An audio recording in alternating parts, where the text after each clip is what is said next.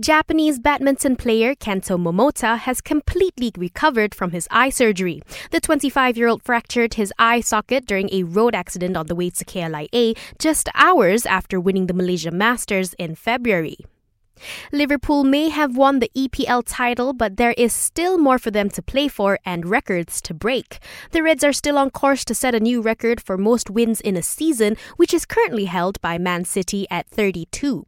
Liverpool can also try to beat City's record for most points won. Other records include most home wins and having the biggest title-winning margin. Liverpool secured the title when Chelsea defeated second-placed Man City 2-1 this morning. And KTM has finalized its lineup for the 2021 MotoGP season, including Miguel Oliveira for its factory team and Danilo Petrucci for the Tech 3 satellite outfit.